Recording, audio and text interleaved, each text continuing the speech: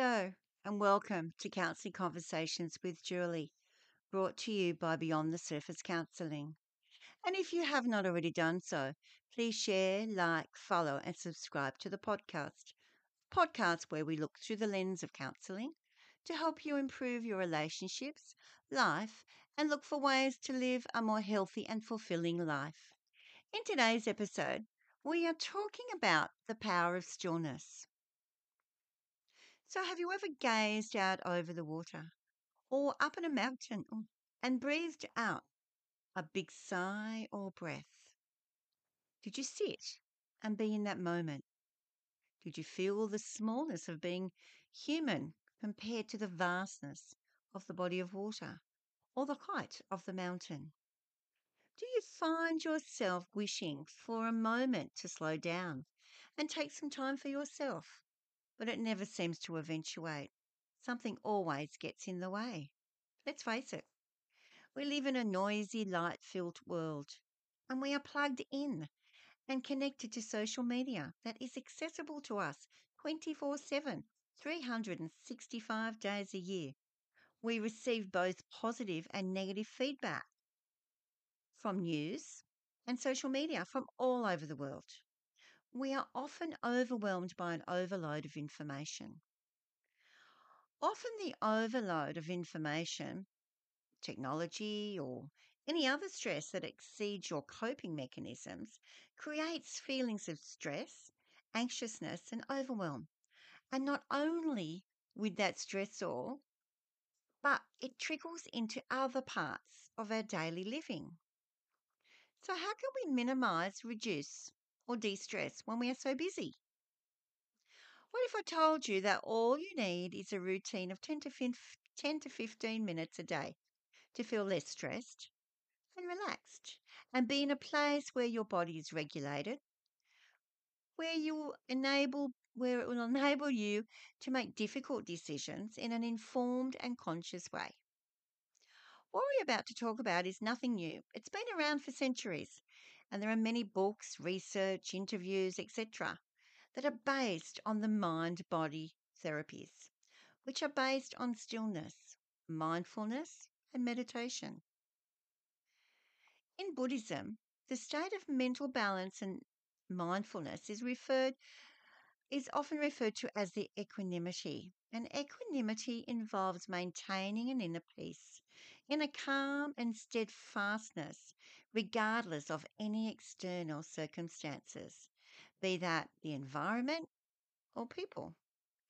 Remaining steadfast through the balance of equanimity provides emotional regulation so that we lean into compassion, regardless of what's going on around us or the experience. And compassion is one of the attitudes of equanimity or the attitude of calm.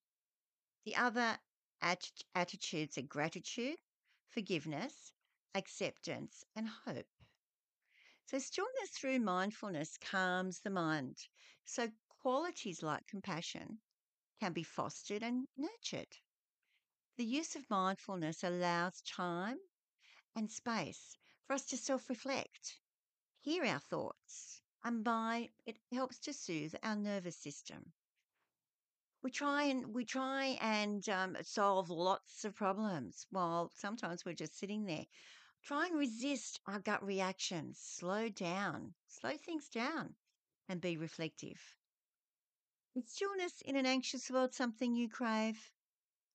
Now, the human mind or brain has been described as the most complex and intricate structure in the known universe, and that is sitting on our shoulders. The brain contains around a billion neurons, 85 billion other cells, and over 100 trillion connections. Now, get your head around that information. It's mind blowing, isn't it? How complex our mind actually is. No wonder we're tired at the end of the day, tired in mind and body. Our mind and body needs to have time to be still. I have heard many times that mindfulness is a woohoo thing to do, a bit out there, doesn't work, don't have time, I'm too busy, and the list goes on. I hear what you're saying. However, Have you really given mindfulness a good go? Have you really leaned into the experience? Let me tell you, it's not easy. It does take practice. And if we don't practice, we don't learn from it or grow from the experience. And that goes for everything in our lives. If we don't practice, we never grow. It would be like not practicing how to drive a car before we got our license. If we decided, no, too hard, we wouldn't learn and grow from that experience and eventually get your license. And as we all know, anything we practice, we get better at. It becomes easier. And then we have the ability to transfer those skills we've learned to other parts of our lives. So mindfulness is a state of being fully present, curious, and non judgmental to your life experience, whatever that may be at the moment. Now, John Kabat-Zinn, the founder of the scientific based mindfulness based stress reduction, said that mindfulness means paying attention in a particular way on purpose, in the present moment, non judgmentally. And in mindfulness, we purposely cultivate our attention, a bit like sowing seeds. We cultivate the land first, we sow the seed, our intention, and then we water it and we wait. So we're cultivating our attention. We shift our attention when we recognize that we're having unhelpful thoughts and feelings. There are formal mindfulness practices such as breath work, body scans, and open awareness, but there are also informal practices such as bringing awareness to listening. So, really listening to that person when they're talking to you, to our speaking, pausing, being mindful of what we say, walking, walking with more intention of what do we hear, see, smell, and what experiences can we feel as we're putting one foot in front of the other. And mindful eating, noticing each taste, each flavor as we're eating it, etc. Mindfulness is one way to enable us to control our attention, our thoughts, and our feelings, especially if those thoughts and feelings are not serving us well in our lives. Practicing mindfulness is not a once a week experience. It's not I've been there, done that now, done for the week. Mindfulness is a state of being, and when practiced regularly, it's associated with fewer negative thoughts, more positivity, a greater sense of your self worth, overall physical well-being and mental balance, increased resilience, we bounce back faster, and less chronic anxiety, depression, and mental health challenges. In many Australian schools, actually, mindfulness based wellbeing programs are being provided to students and teachers with great results, both academically, socially, and emotionally.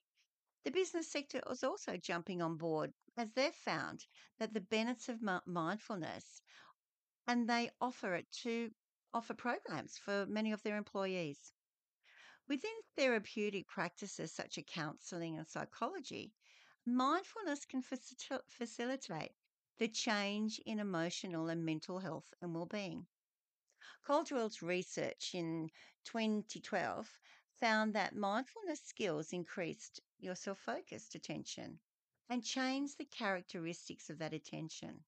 So it actually changed it so it was a less biased attention, it was more flexible and non reactive.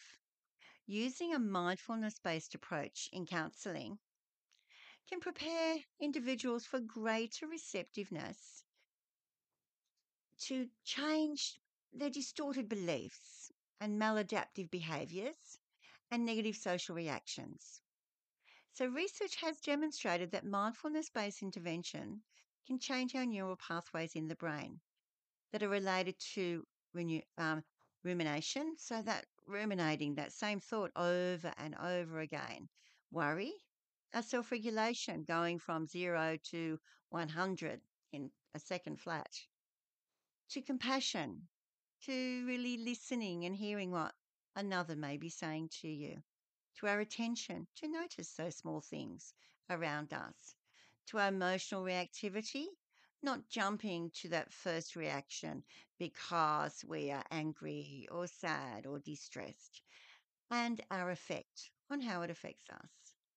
These positive changes lead to a positive outcome for mental and physical health and overall whole body well-being. So, are you ready to try the power of stillness? Thank you for joining me today. I hope you have found counseling conversations with Julie helpful. If you think this podcast would help someone you love or know, please share, like, follow, and subscribe to the podcast. And if you don't mind giving me a 5-star rating, you'll be ultimately helping others to find the podcast.